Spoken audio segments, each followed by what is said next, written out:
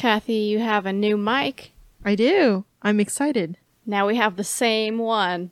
And it hopefully won't pick up any squeaky chairs or frogs. I miss the frogs. They were relaxing. I mean, it's not mating season for the frogs, so... They're tired from it now. Well, we're going to talk about episode 4, In Sheep's Clothing. Should we do the out-of-context summary? Let's do it. In this episode, we find the world's most unconcerned cab driver. Crane continues to compound on his Ichabod Crane ways, and it seems like Colin and Swinehart might have some beef. Alright, so in our opening scene, Dr. Swinehart mends Bigby while a worried Snow and Colin watch. Snow is intent on bringing order to Fabletown, but Colin points out some flaws in the system. So, my first note is just, the doctor is really calm about how difficult treating Bigby is. He says, "You're testing even my skills here." And that is absolutely not something you want to hear from your doctor. And then can we talk about how disgusting his arm is? Oh my gosh, you were freaking out when we were watching that scene. Just because it's not an accurate representation, but it is pretty gory in a very cartoonish way. It's accurate enough for your brain to fill in the blanks. It's enough to make you squeamish. Yeah, and I played it and then edited it and then rewatched it with you. And I was tired of seeing it. You were suffering. And then when I was playing, I couldn't look at it. I was trying to avoid it as much as possible so that I missed the triangle prompt when we were trying to set the bone. You were struggling there. It's gross. But then, yeah, Swinehart leaves, and he says bye to everyone, and turns to Colin and says, "Colin." Colin, in response, goes, "Swiney."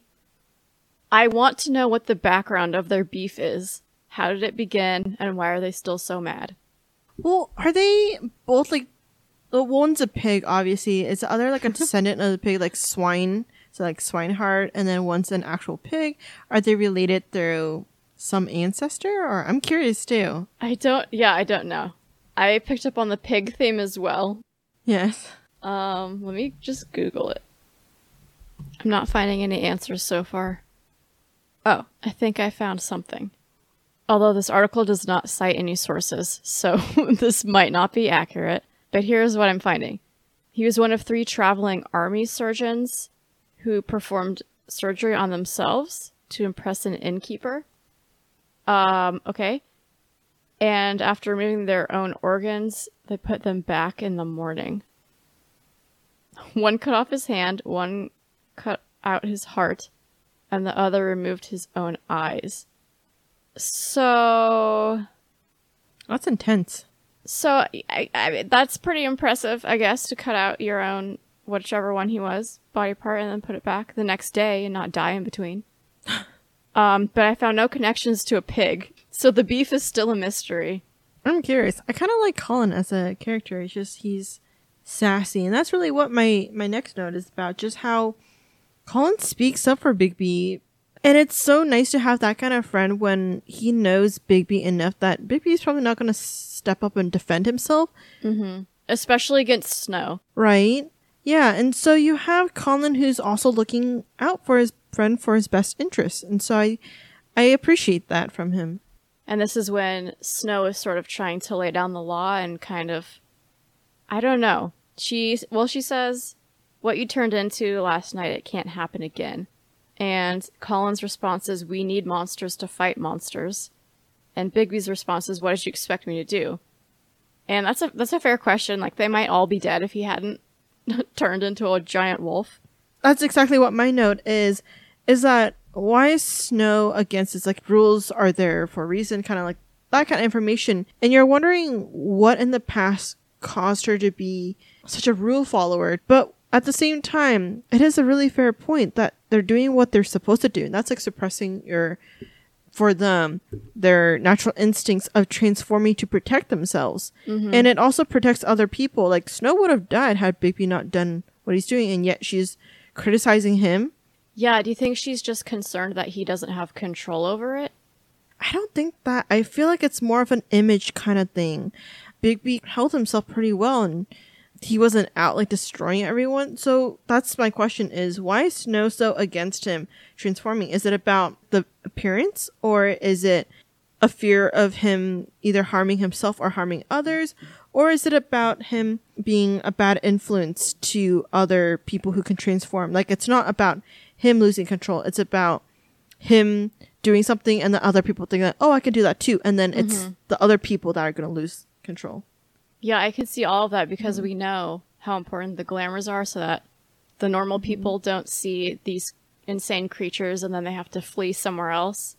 But yeah, it seems like after what she saw, that she'd be a little more understanding, but it seems like she's still just trying to fix all of Crane's mistakes.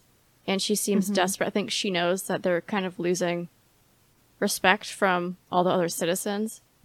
But speaking about Colin, if we can backtrack for a minute, when Snow and Bigby are in his kitchen, well, first of all, she admits that she's worried about him. She says, "You had us worried," and then there's an arm touch. So then Colin walks in, and they're so annoyed at him. He interrupted their romantic moment in the dingy kitchen, did not read the room at all. Is Snow realizing, like, one, Bigby's not invincible, and two, that she cares about him more than she thought she did? I think so. I think it was just like a moment of being very vulnerable and transparent with your feelings, and she just wanted to acknowledge that. But then you turn around, and then she's back to her assertive self the rest of the episode. And so you're kind of wondering, is it just like a moment kind of thing, or is it going to turn into something more? I don't know if she sees it as a weakness, especially because they work together to have feelings, but whatever it is, I think Colin sort of annoys her back into her normal ways of trying to be professional. And then they start talking about what is the plan, and Colin asks, "Do you even have a plan, and who should I be asking?" And this is similar to something we heard last episode, when Snow says sometimes it's fuzzy in response to someone asking, "Oh, you're in charge now?" People don't know who is even leading them anymore. Is it Snow or is it Bigby? Should Snow continue trying to set rules even though it's going to piss people off? Is that kind of behavior going to continue to earn respect, or is it going to make people see her as the next Crane? How do you proceed in that kind of situation? Do you become rule setting and enforcing people to follow, or do you become a more collaborative leader in letting people express their concerns? Colin sort of calls her out on that too. He gets told again to get a glamour or he'll be sent to the farm. And he's like, "Okay, but with what money am I going to get a glamour? I don't even have thumbs. I can't work." So he's pointing out sort of a major flaw in the system, that not all of these fables are even capable of acquiring any means to follow the rules that have been set. And I don't think Snow has noticed that or realized that until this point. At some point, they're talking about the Crooked Man, and Snow says, what does he even want out of all this? He has to be more than just a loan shark. Control, power, whether it's actually deserved or if it's just perceived power. And Snow goes on to say, this war has been going on for years, we just haven't noticed it. So I think he has been just slowly chipping away at the leadership of Fabletown and sort of shifting everyone over to his side. And I think, yeah, it is about control. What he wants out of the control, we don't know. Probably money. He's definitely up to something.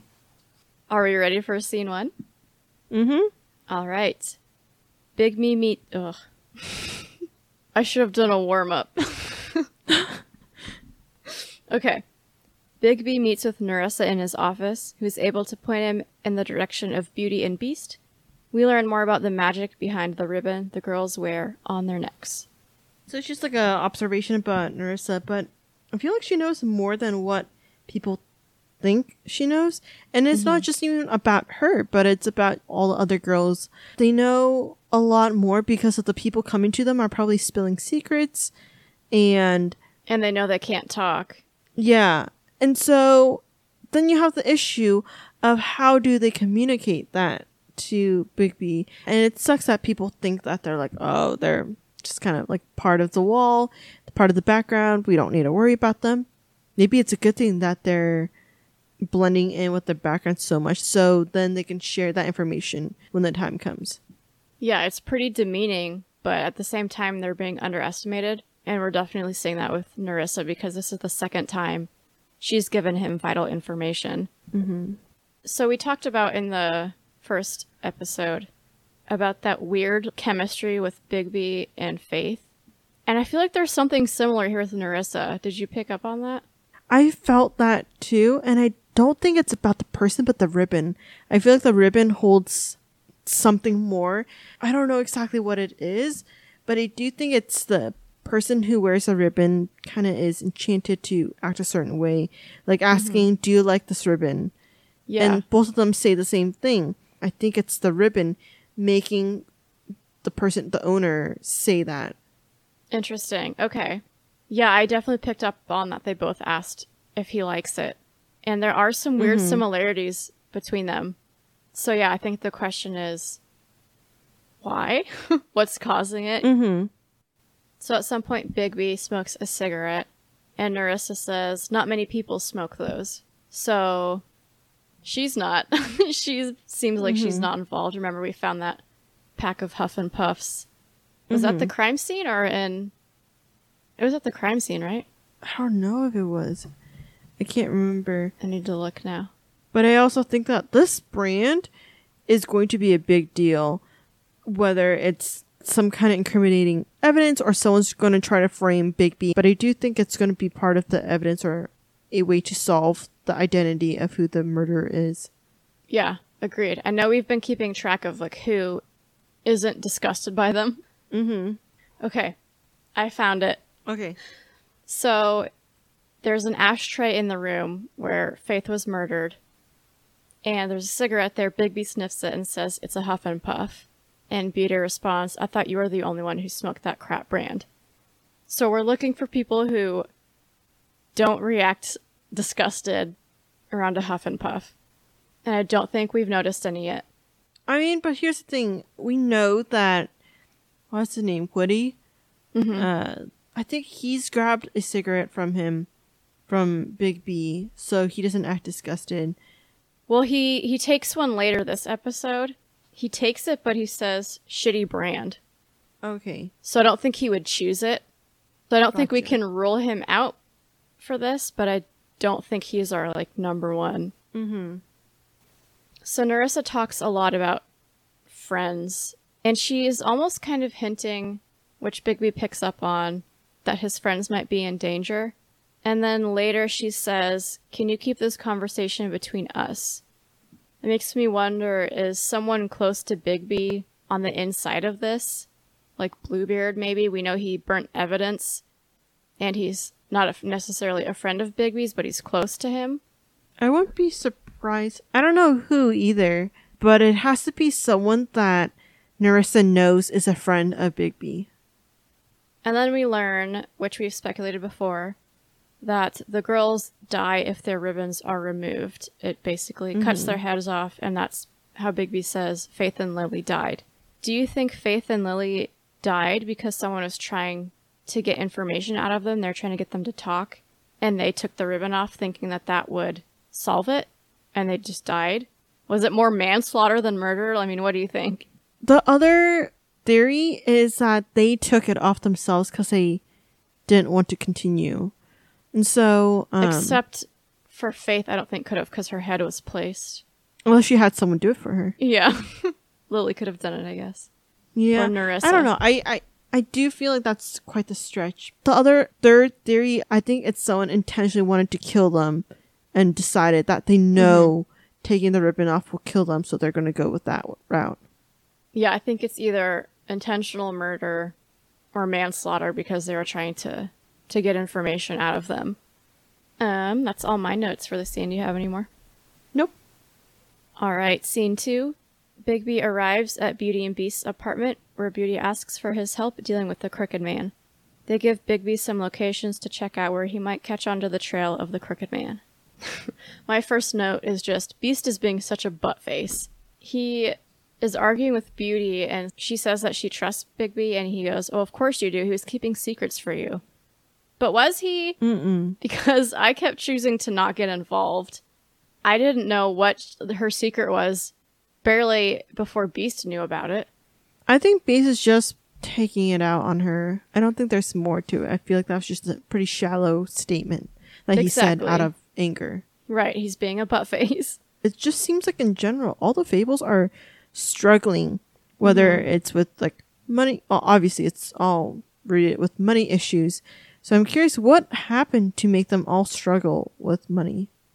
Yeah, and then that raises a good question because with Colin, we know he can't make money, but Bigby sort of is irritated at Beauty and Beast because their apartment is so fancy, and it sounds like they took out the loan just to be able to keep up that lifestyle. So did they really even need it to survive, or was it just to be comfortable? I had a question. Do you think Faith and Lily were killed because they had debt? We know that Lily had debt. Holly says as much. But it seems like Georgie takes in women with debt. In Beauty's file in the Tweedle's office, there's a note saying Georgie has an interest. So do you think all these women are indebted to the Crooked Man, who then Georgie takes in as strippers or prostitutes to get what they're owed? I think part of it is also they're taking advantage of when they transition to moving into from the force or wherever they were into the city. They couldn't like easily adapt to their new lifestyle. And I do think that it might have been a way just to kind of get control over them, saying that, oh, just like take out a loan. I'll help you out so you can slowly transition. They just pretty much preyed on these people to make sure that they go in debt. And then follow-up question. Do you think this has been what Lawrence has been talking about when he says, I didn't try to stop it and that kind of thing? Is he talking about Faith taking out a loan and then having to go into prostitution to pay it off? I think so. I think it might even go before earlier that couldn't stop like living so glamorously. And then my last note, as Bigby's leaving, Beast asks him, once you find the Crooked Man, can you ... help us out? And I chose to not respond because I was so mad at Beast still. But what do you think they're asking him to do here? Kill them and erase their files. Yeah, agreed. Only issue with that is later Snow asks Bigby to bring him back alive, so... I feel like Bigby's not going to kill someone if he doesn't need to. He already has enough hate from people that he doesn't need to do more to potentially anger someone. Yeah, and that's a good point. People say they're scared of him, but then they ask him to do things like this. It's sort of a double standard. People are a hypocrite. Yeah. Everyone's like a hypocrite there. They're scared of him, but they want him to do their dirty work for him. That's not fair. Not at all. All right, scene 3. Bigby arrives at the butcher shop, where we learn the owner was strong-armed out of his business by Bloody Mary and Company. Bigby discovers the Crooked Man is dealing in black market magic. I might have said crooked funny, but we're going to just accept it. My first note is I love making Bigby say nothing because it makes the characters that he's interacting with so uncomfortable. And we see that with Johann the Butcher. He just keeps rambling on and starts to sound like an idiot. It's also a good way to get more information out of them, to just let them keep talking. I was just about to say that. Yeah, sorry. No. So once they make it into this secret room where the magic is being produced, Johann asks Bigby, where were you when they took this from me? That's just another example of how leadership has been failing the citizens of Fabletown. I don't know if there's any more to say about that. I don't know what else to say either. So there's a couple chalkboards. One is orders and one is ingredients. And there's a few names we recognize on the board, but the first one I want to talk about is Auntie Greenleaf. Do you think she was working for the Crooked Man or just getting her supplies from him? I think based on everyone's experience, she probably has something that he's holding on to, and that's why she's complicit. The names we recognize on this orders board are Auntie Greenleaf, Georgie, Faith, Lily, Nerissa. Each of these names has letters next to them, which, if you look, it's pretty clear that these are abbreviations for ingredients. So I wrote down all the ingredients for everyone. For Georgie, there was K, K, F, F, and EE. FF was pretty clearly tongue of dog, and EE was pretty clearly swine's snout. And then KK, you couldn't see the start of it, but I'm pretty sure it says wolfsbane. So I don't know what these make, but there's two that have to do with dogs. And since Bigby's kind of like a dog, I'm wondering if it has something to do with like throwing him off a scent or something. I don't know. I might be reaching, but I feel like there's clues here. I don't know either, but I also feel like something is probably going to tie back to Colin too, just because he's a pig. And then something else interesting I noticed. Faith, Lily, and Nerissa, they all have 3 ingredients, and all 3 of them, 2 of them are the same. J and DD. J is Dragon's Wort, and DD is Star of the North. I don't know what that means. Me neither. But it seems like there's clearly something pretty similar with these 3 characters and whatever magic they're getting. Mm-hmm. My other note for this scene is just about all this information. Do you think it's going to make a difference to the overall case of solving who's been doing the murdering? Or do you think it's just going to... Is it linear? Like, because he has to solve this, then he'll be able to solve the murder? That's a good question. I don't know that it directly correlates to solving the murder, except that Johan then points him in the direction of the Lucky Pawn. Mm-hmm. But Beauty already talked about that. But it does sort of... It gives you information to better understand the Crooked Man and this whole operation and everything that's going on in Fabletown. So I think it makes more sense of everything that's going on, but it doesn't necessarily solve it. Unless there really are clues hidden in these letters. Mm-hmm. I'm not convinced that these are just random. Anything else? Nope. Classic Kathy Nope. Alright, scene 4 summary. After leaving the butcher shop, Bigby heads to the Lucky Pawn, where Woody is looking for his stolen axe. We meet the Jersey Devil, a member of the Crooked Man's gang, and a fight breaks out. Once the dust settles, Bigby finds Crane Coat with the missing shard from the magic mirror safely inside. I'm trying to not kill people, so I intentionally miss a few QTEs here because I'm trying to not kill this guy.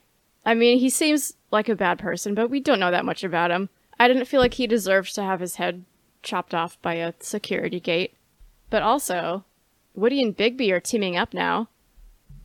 That's a change. I kind of like that change. I think Woody appreciated that for once. It seemed like after Lily's murder, Woody sort of, I don't know, got more in touch with reality and who's on what side and who the good guys are. My next note is about the picture of Snow in Crane's pocket. Can you just stop, guy? What a creep, right? It's and so disturbing. Here's the other thing, is this is the same picture that was in the glamour tube. So did he take it after they found it? I wouldn't be surprised. He took it back. He has a problem, obviously. A huge problem. Ichabod Crane just does not know how to quit. And it seems like the Jersey Devil is on Bloody Mary's payroll. And then my next note goes down to after the fight. Okay, same here. My next note is Jersey's quote of, I don't know what they did, but if they're dead, it's because the Crooked Man wanted them dead. Talking about Faith and Lily. And we know that they knew something because Crane was trying to get information out of them. And then he also says, he's not in your town, you're in his. So that's pretty telling as well. It's clear that there's a lot of people who are on the Crooked Man's side, or even if they're not on his side, they're being controlled by him now. Woody's mentioning the cigarette brand again. It's starting to become more and more frequent that someone's pointing it out. Yeah, we've had at least 3 people say that's a crap brand. So it seems very purposeful. Otherwise, why do we keep saying this? My next note is Bigby looks like he just killed someone. There's blood splattered all over him. And then he just hails a cab and they pull right over and just let him in. I would never stop for someone looking like that. What is wrong with this cab driver? He probably has picked up Bigby enough to know that's very normal for him to be wearing someone else's blood. Fair enough. But also, can you just walk around the city with an axe flung over your shoulder? That seems like that's not okay either. Well, I mean, considering how it's kind of hard to kill a Fable, I feel like it's pretty normal. It's not like one chop is going to kill you. Well, but we're in New York. There's still normal people around. It seems like maybe you should have at least tried to hide it under your shirt or something? I mean, if you saw that, would you be the one who goes and speaks up? If I saw it, I would be minding my own business. I wouldn't say something, but I would definitely cross the street through traffic to avoid walking Same past here. Same here. All right, moving on to scene 5. With the shard in his possession, Bigby returns to the business office to find Toad and Bluebeard getting into it with Snow and with each other. Buffkin mends the magic mirror, which reveals Crane is alive and being sent far away. We also see the location of the Crooked Man's store, and Bigby rushes to find it before it moves again. First question is that when they're looking at the shard and Buffkin's saying that he needed to kind of coax the mirror, what is Buffkin's relationship with the guy in the mirror? And 2, when Buffkin seemed like he was struggling to fit that last piece of the mirror, it almost made me think that there is a second mirror. And could there be a second mirror out there? So I think, to answer the first part of your question, I think Buffkin is sort of like the librarian of the business office. So he just knows a lot of information. And then and then to answer the second part of your question, it seems hinted at that since Bloody Mary was near this shard of the mirror, the rest of the mirror was rejecting it. And then we get some confirmation when they spy on Crane and Bloody Mary's there, and then she seems to know that they're watching her through the mirror. And she sort of attacks it in some way, and the mirror's like, okay, can we please, like, not? But then Bigby questions Bluebeard about burning Crane's possessions, and he responds that he was keeping things out of the light that had to do with Snow. Do we buy this excuse? No. Yeah, and Bigby doesn't either. It's clear he's hiding something, and we still don't know what it is, but he was burning evidence, so maybe he is on the inside, and maybe that's who Nerissa didn't want finding out about that conversation. So my next note is just, well, poop, Crane is alive. I was really hoping that we'd get to do a so long for Crane, but it seems he's just being sent far away. He probably still has value in like blackmail or whatever, or he holds a lot of good information that they need for now. Exactly. Okay, final scene then. Mm-hmm. Bigby makes it to the Crooked Man's door in time and enters to find Tiny Tim on the other side, who escorts him to the Crooked Man and his inner circle. So when Bigby gets to the door, he kicks it open, so he's really close to it. And then suddenly he's like 20 feet away from it and runs in. How did he get back so far? I feel like the entering the door is like a portal or something that, so you have that. I don't know. Because he like shot backwards or something.